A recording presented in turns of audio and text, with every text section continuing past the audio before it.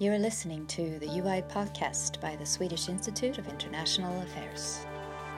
Okay, so we are here today with Dr Simon Mabon from Lancaster University, a lecturer in international relations, but more broadly an expert on the MENA region and the Gulf in particular.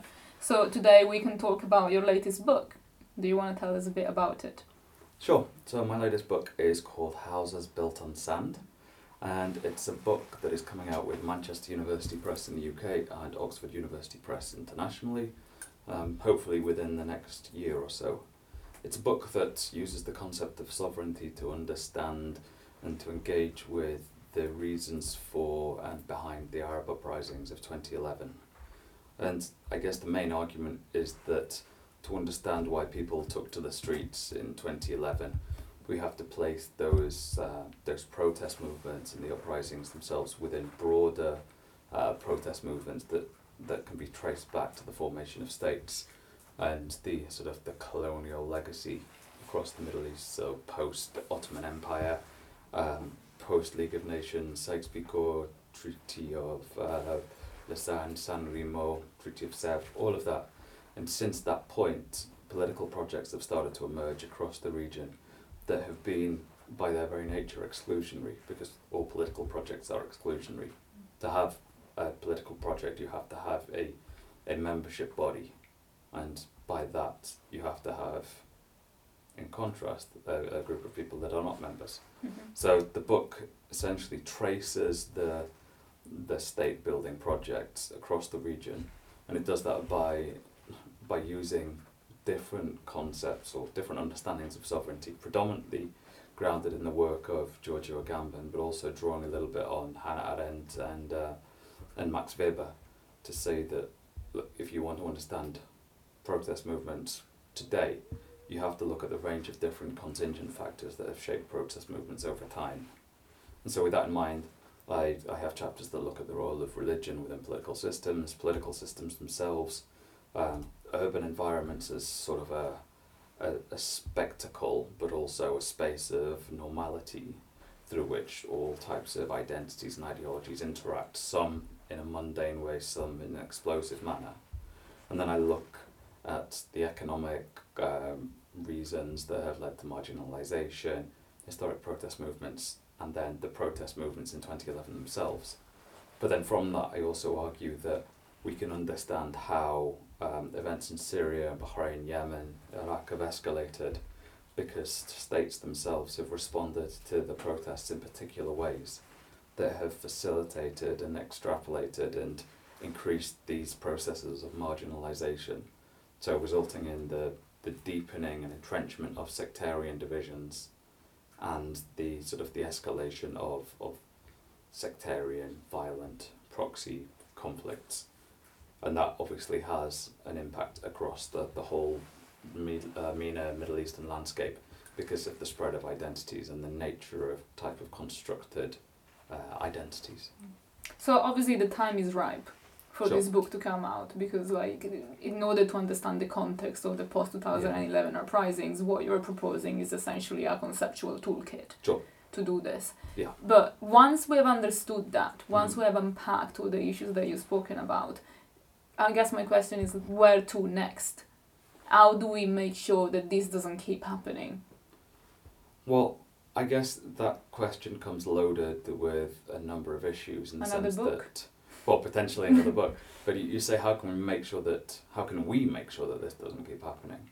And I guess that presupposes that we, being sort of Western academics, have a role to play in this.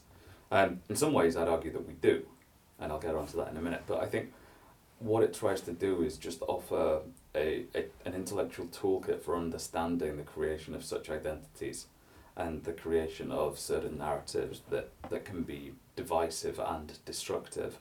So hopefully just by shedding light and opening things up for broader and deeper critical engagement, it serves an important role in that sense. But one of the other themes that I've started to engage with across the book is that through the construction of such narratives and such exclusions, things have taken on an increasingly internationalized perspective. particularly playing out post the Arab Uprisings along political lines. So if you look at events in Syria, for instance, there's been widespread condemnation of the behaviour of Bashar al-Assad and the Syrian regime. But then, among certain groups of people, there's been a real reticence to speak out against what Assad's been doing. And the Syrian conflict, I think, is really interesting in the sense because you have leftist socialists who are sort of still espousing the revolutionary zeal and the anti-imperialist agendas of the Assad regime. And so, for instance, someone like Jeremy Corbyn, a leftist political leader, has not been that critical of the humanitarian tragedy that is going on in Syria and the extent to which the Syrian President Bashar al-Assad has killed 90% of the 520,000 people that have been killed. So there's a real issue that's playing out here, and a real intellectual issue, because that has also fed into the cultivation of certain narratives, the sense that Assad himself is fighting against Islamic extremists. So there has been this sense that an intellectual narrative has been created that says Assad is fighting as part of a war on terror, and that Assad is preferable to a Syria run by Daesh or Al-Qaeda. And so that narrative, although not necessarily intentionally or instrumentally, has created a sense of complicity in justifying and legitimizing the Assad regime's treatment of people in Syria. And I think that type of argument is really important, and it's really dangerous because so many people, more and more academics, are buying into this and buying into conspiracy theories that are saying that, well, the Assad regime is actually participating in a very important arena within the war on terror. But in doing that, it's sort of dehumanizing and delegitimizing political protest across Syria and creating the conditions where Assad is able to get away with killing hundreds of thousands of people.